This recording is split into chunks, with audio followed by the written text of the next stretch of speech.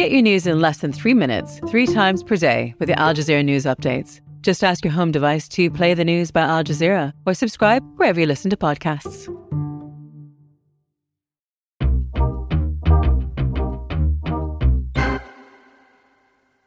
This episode of Commons contains instances of anti-Black language and slurs, which could be difficult to hear for some listeners.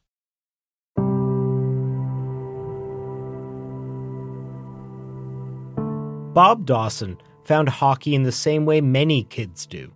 In terms of hockey, instead of growing up, played road hockey with neighbors, and eventually that sort of captured my interest to the point where in the winters, as a young person, I would spend hours on a nearby lake and in ponds, sort of honing my skills. In terms of hockey, I'm a bit of a late bloomer. I didn't start playing organized hockey till I was about 14. And I played minor hockey in Dartmouth, which is where I was born and raised.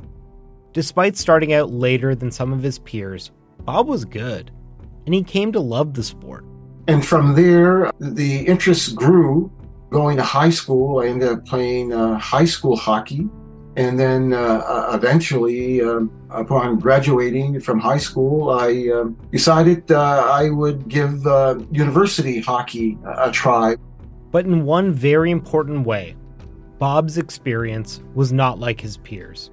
I was the only Black at that time playing organized hockey.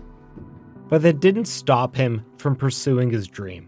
When I went to St. Mary's in 1967, I, among 40 other players, had tried out for the team. Luckily enough, I was one of many who made the team. I was the first Black to play in the Collegiate Hockey League with St. Mary's at that time. And looking back on it now, there was so much that he loved about it. I have very fond memories of it. I was welcomed, I was accepted by the team, by the university. But that acceptance wasn't universal. It was a challenge in terms of gaining acceptance and respect among opposing players and teams. I can recall the first game I played was at the University of Prince Edward Island. This is probably in 68. During the warm-up before the game, I was skating around with the rest of the players, and I heard from the spectators nigger, coon, spook, snowflake, and during the course of the game, I would hear nigger from some of the opposing players, and they got very abusive and physical with me to the point of, slashing me behind the legs and doing what they call a slew foot, which means they would come up behind you and knock the feet from underneath you. It wasn't something that I didn't expect because my early experience in growing up had sort of prepared me for those kinds of things. That was a rather interesting introduction to university hockey. I don't think many people would be surprised to learn that hockey in the 1960s could be a hostile world for a young Black man. After all, of the estimated 7,000 people who've played in the NHL, only around 100 of them have been Black. That's a shockingly low number compared to any other major North American sports league. But what Bob Dawson didn't realize when he was helping break down barriers was that there was no good reason that he should have been one of the first. Because the sport that we call ice hockey was invented right where he was raised, in Nova Scotia. And not only were Black Canadians right there at the beginning, they were absolutely central to what it would become.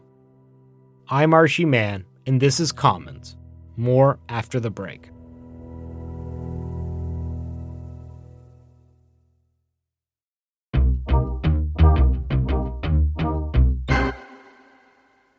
This episode is brought to you in part by BetterHelp Therapy Online. BetterHelp is therapy online that has served over 3 million people worldwide and is available to consumers in Canada. Now, therapy is awesome. I truly think that everyone should give it a try at least once. It's important to take your mental health seriously, and BetterHelp is here to make that easier for you. If you've been considering therapy, BetterHelp is an affordable and convenient way to get in touch with professional therapists. You'll get access to a huge database of therapists, and you can switch therapists at any point if you don't feel you're getting enough benefit. And BetterHelp is therapy at your own pace. It's guaranteed to fit your schedule because you get to decide how often you want to communicate with your therapist. As the largest online therapy provider in the world, BetterHelp can provide access to mental health professionals with a wide variety of expertise in mental health. Our listeners get 10% off their first month at betterhelp.com/commons. That's betterhelp.com/commons. This show is sponsored by BetterHelp, therapy online that has served over 3 million people around the world. And BetterHelp is available here in Canada. A lot of people have various blocks or reasons why they don't just reach out for that help. And one thing you'll hear people say is they just don't have the time. I would like to mount a different argument here, which is that if you are talking to a mental health professional, if you're chatting with somebody about your life and about your priorities, you can clear away a lot of the clutter. You can actually find yourself with more time because you have a better sense of what's important to you. Like it's an investment that can pay off even in that practical way of organizing your life a bit better. These are some of the advantages in the long run of having something like BetterHelp in your life. As the largest online therapy provider in the world, BetterHelp can provide access to mental health professionals with a wide variety of expertise in mental health. And because you listen to the show, you get 10% off of your first month at betterhelp.com/CanadaLand. Once again, it's betterhelp.com/CanadaLand.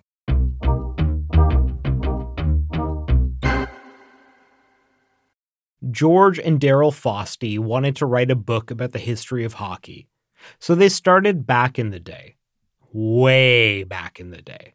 We wrote a book called Splendid as the Sun, the 5,000-Year History of Hockey. That's George Fosty.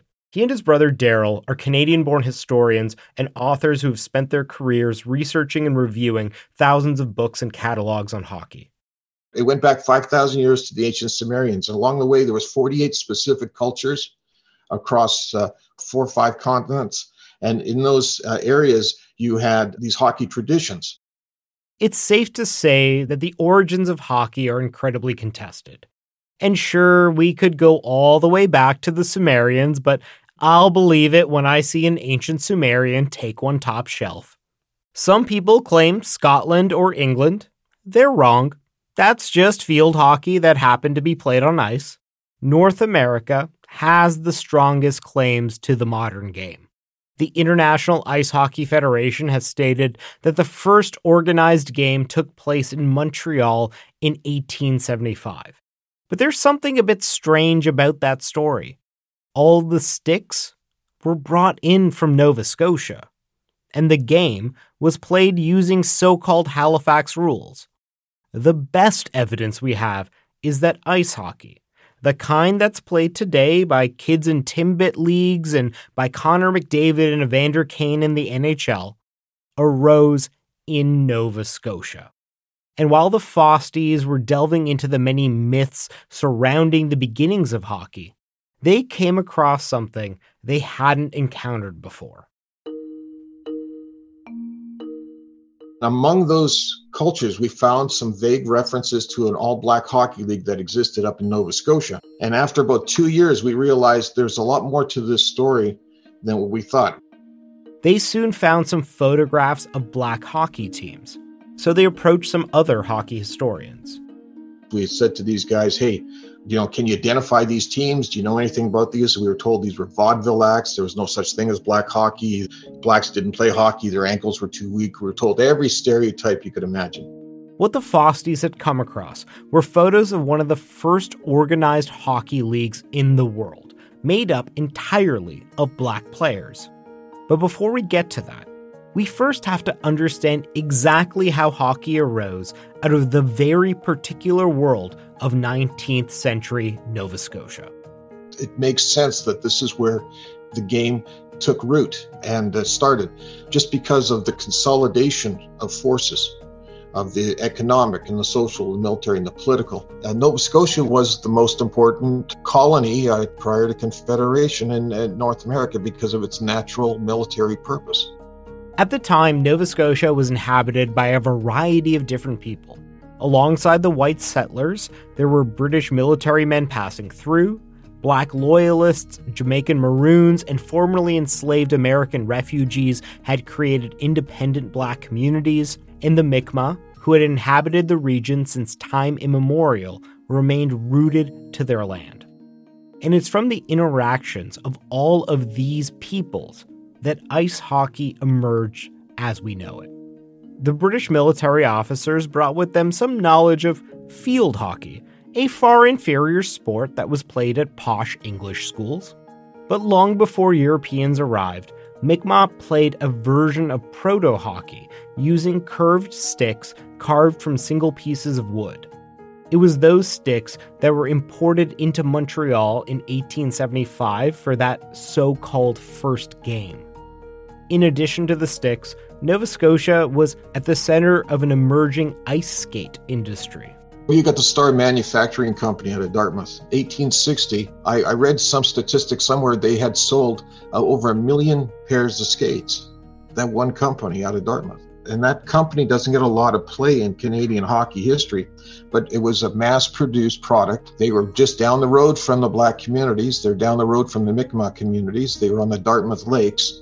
That whole area was influenced by that. And everybody by the 1860s would have been skating in and around that place. And the average skate was for about 25 cents for a skate, which was probably about 2 days' wages at the time for the average person. These were the necessary conditions for the creation of hockey. Mi'kmaq sticks, British rules, mass-produced skates, and Nova Scotia's many frozen ponds and inlets. Necessary, but not sufficient. Because the essential part of any sport are the people playing it. And Black Nova Scotians proved to be some of the best. It's impossible to trace who the first Black hockey players were. But we know that by the 1890s, many Black players were already outclassing their counterparts.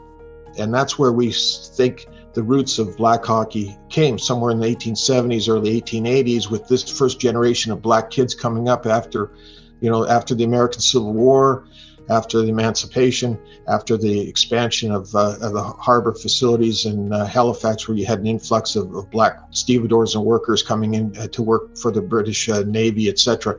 There's so much we don't know about this period in time, but here's what we do. By 1895, the Colored Hockey League was up and running, and it was one of the first organized hockey leagues in existence anywhere. Now, the main reason I wanted to do an episode about this incredibly important league is so that I could talk about the buried history of the links between hockey and Black resistance in Canada. And we're going to get there. But first, we need to talk about the actual hockey that took place on the ice. These guys were skilled because you can't innovate unless you know how to play. These guys would have grown up playing hockey on the ponds. And they brought that pond style of play into the field. Because if you look at the Dartmouth, Nova Scotia newspapers, the earliest account of what appears to be a slap shot is around 1892 in one of the newspaper accounts. Here's Daryl Fosty. What you have to remember, what they were doing is not so much as a formalized game like the white leagues. They allowed the looseness with the rules, even though they had the same officials. They had the white officials from the local white leagues officiating these games. They didn't officiate them in the same manner. They allowed for them to have a looseness with their rules. And because of that, you ended up with inadvertently having innovation. Take a look at the idea of the slap shot. You have a type of prototype of a slap shot going on. In the white leagues, they would restrict how high you could lift the stick. You couldn't lift the stick above the waist. In the Black leagues, you saw that was being done. Even if you're not a hockey fan, you know what a slap shot is. It's easily the most iconic move in the game. But Black players didn't just innovate on offense. It was goalies in the Colored Hockey League that first went down on the ice, inventing what became the butterfly style. Patrick Waugh and Roberto Luongo are indebted to these Black Nova Scotian goalies. These flopping goalies, well, if you're playing on a lake and suddenly the puck slides past you, you're going to have a delay of game maybe for the next 15 minutes while you chase that puck up the ice on a lake, right? So a flopping goalie on a pond in Dartmouth makes a lot more sense because you don't want to have a delay game on the ice and chase a puck half a mile down the bank. So these are kind of things that would make total sense as pond hockey innovations. And when they bring them into the arenas, what are these guys doing? They're bringing their game to the arenas. Altogether, these games with all black teams are the closest thing we have to today's game from this earliest era. The legacy was, when you look back now, these guys had a prototype of what modern hockey was going to become. The officiating allowed so much to go on. They allowed the physical element to become exaggerated to the point of the commentary that in the newspaper saying it was calling it ridiculously exaggerated, to the point where the whole games were affected just by almost complete brawling on the ice. Because these are deeply personal leagues. You've got families, you have churches, the rivalries. These are not artificial constructs like a Boston was going to play Dallas, in a hockey game. These are real rivalries. And the games themselves were extremely popular. I think that's what makes it exciting, because the people that are coming to the games, and they're averaging 2 to 3 times more people for their games than the average white league. There wasn't the regimented rules that slowed down the game or made it an elitist type of sport to watch. So what was this league that was such a forerunner for the rest of hockey history? The first thing to know about the Colored Hockey League is that it was about far more than just hockey. You don't have to look any further than the team names and the logos. Let's start with one of the most famed teams, the Africville Seasides. So you've got the double S sewn on those jerseys, and they call themselves the Seasides because the town of Africville was on the coast. But the double S had a totally different meaning for a black person watching it than it would be for a white person. That was the slave stealer sign. And what happened was, when these slave hunters found a slave emancipator, anybody that was trying to free slaves, they would brand them with a double S on their hands or on their forehead. The mossback, the name of the Hammond Plains mossback team, moss grown on the north side of trees at night for slaves when they're going north, fleeing to Canada. They knew that moss grew on the north, so if they were in the woods, they just had to touch the trees to figure out where the moss was and know what direction to go.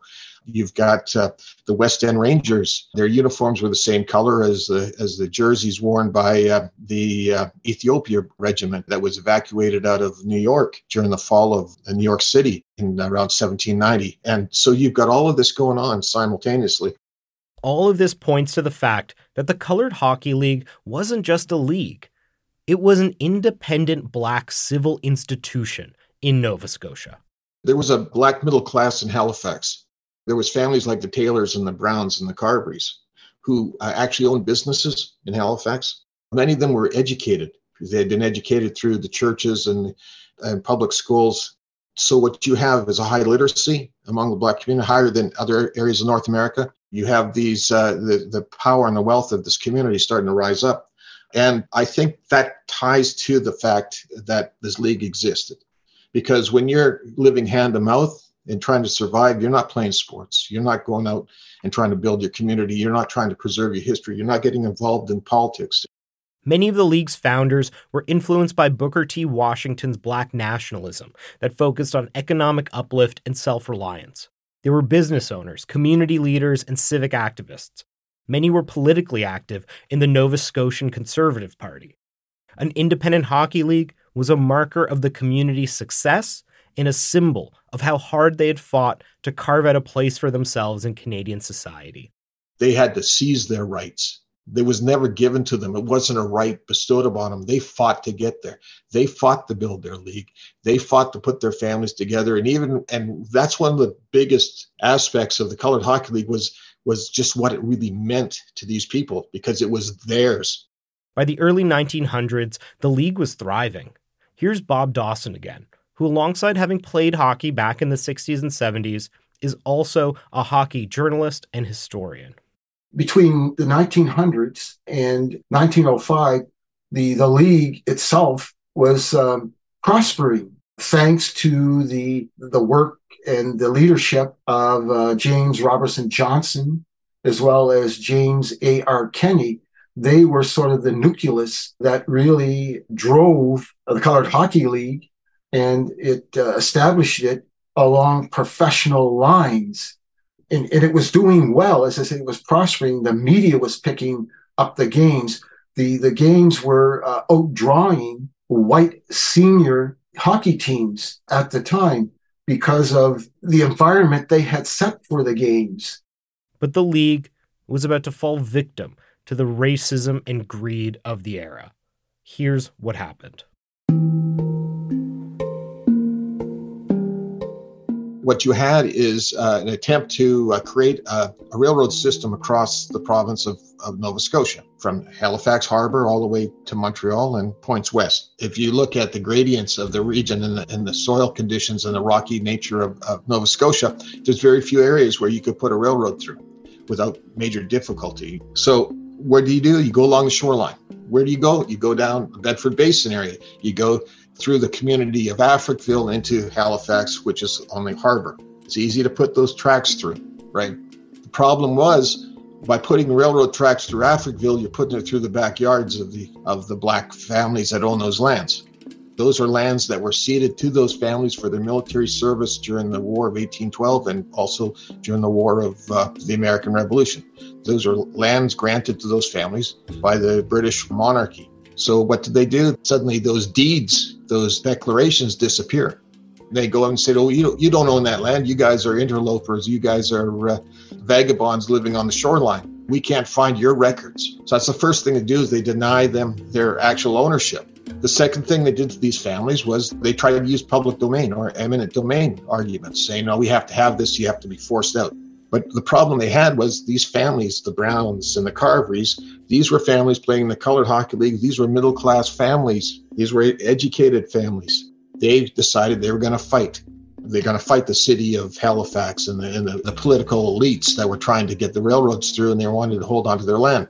And so as a result, how did they break up those families? They destroyed the Colored Hockey League. They prevented those guys from earning an income. In 1908, they went into the Green Market in Halifax, which was predominantly a farmers-owned association with a large number of black families where they sold their wares. They went and they took that over, prevented these people from selling their produce in the market, denying them an income. They used immigrants to take away the jobs on the docks so that suddenly where blacks used to work as stevedores on the docks there and unloading ships, suddenly it was immigrants being used to do that. In order to gain the land, they broke the families economically and forced them off their lands, forced them to sell their lands or give away their lands. There were repercussions that the league eventually felt. At that time, the owners of the rinks were white. And consequently, the teams within the Colored Hockey League, particularly in the Halifax-Dartmouth area, they had limited access to the ice time. Any time they had to play basically was later on in the evening after the white teams finished their games. As it happens, the white teams were given priority over the black teams in terms of prime time ice periods.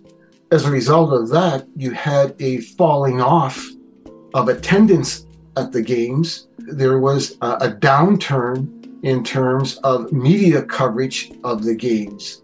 Things were spiraling to the point where the league was unsustainable, to the point where it was in a state of decline, you might say. That seemed to be one of the major factors that led to the gradual decline of the league.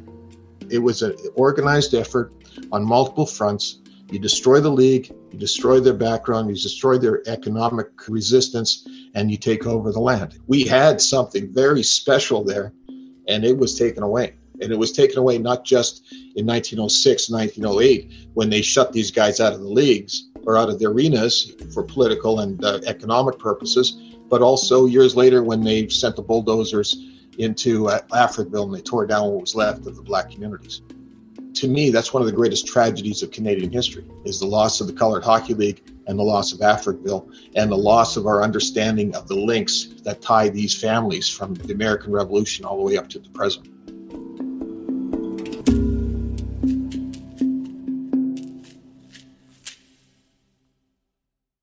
The Colored Hockey League limped on until the 1930s, but in a severely diminished form. And with the destruction of Africville in the 1960s, the pivotal role that Black Canadians played in the creation of hockey was largely forgotten. But in the last few years, because of the work of the Fosties, Bob Dawson, and many others, there's been a revival of interest in this league. And here at Commons, we wanted to see how all of this was being memorialized by the hockey establishment. So we took a visit to hockey's most sacred temple, the Hockey Hall of Fame in downtown Toronto. Is a Hall of Fame a museum? I think so, yeah. A Hall of Fame, this is a museum, yeah. Oh, the Hartford Whalers, that great jersey. We wandered past the jerseys and goalie helmets, through the replica Montreal Canadiens locker room, until we got to what we were looking for. Okay, now we're getting into some history. Here, let's take a look at this Origins of Hockey section. This is talking about some of the first organized leagues, 1886 to 1915. Some of the ones they mention, the Amateur Hockey Association of Canada, which is a 3-team league around Kingston. Okay, so here we have 1896, 2 leagues would begin playing Nova Scotia, while the Winnipeg Victorias would earn the Stanley Cup. Yeah, it doesn't seem like there's any mention, at least, of the Colored Hockey League, which would have been just around the exact same time period that we're talking about here. Yeah, and certainly would have fallen under the purview of organized leagues. But we kept looking, and we were surprised to find that there was a section discussing the Colored Hockey League. Oh, here we go. Colored Hockey League of the Maritimes. Ah, yes. Okay, so this goes in the diversity section. Yeah. Of course. All right, well, let's take a look at the changing face of hockey. Formed in the 1890s by members of Nova Scotia's large black population, descended from Americans who fled slavery, the Colored Hockey League of the Maritimes was a racial byproduct of the Victorian era. Segregation of perceived inferior peoples by white Anglo society forced black hockey players to create their own league. By the late 1920s, the CHL came to end as black players began to acquire spots on traditional all-white minor league teams, while mainstream society's racist attitudes towards black people playing professional hockey and other pro sports continued.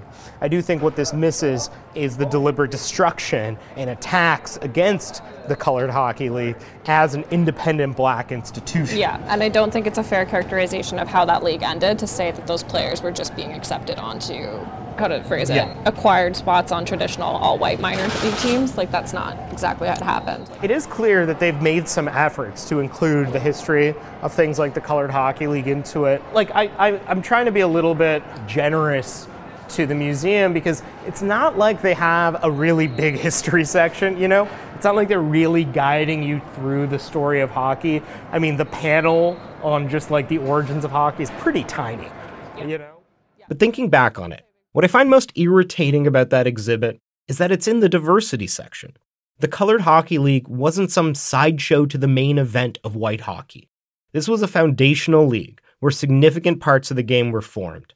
And the way that league was targeted by the white establishment is reflective of the racism that black players faced over the next 100 years.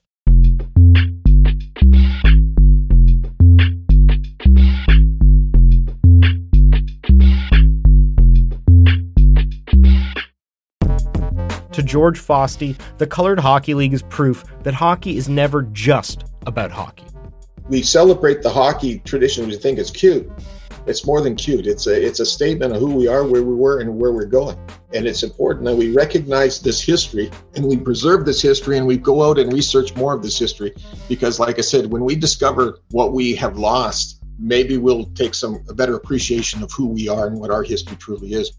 Because as I said, not many black people, let alone whites, were aware of the significance of that history and the importance of that history. As they say, history not shared is history lost. Also, in terms of the recognition of the importance of that league in the context of hockey history, but sort of black history in terms of the contribution of that league to the game as we know it today, and how the descendants that played in that league defied racism and to be able to achieve what they had achieved in spite of that. So for me, it's a critical piece of history.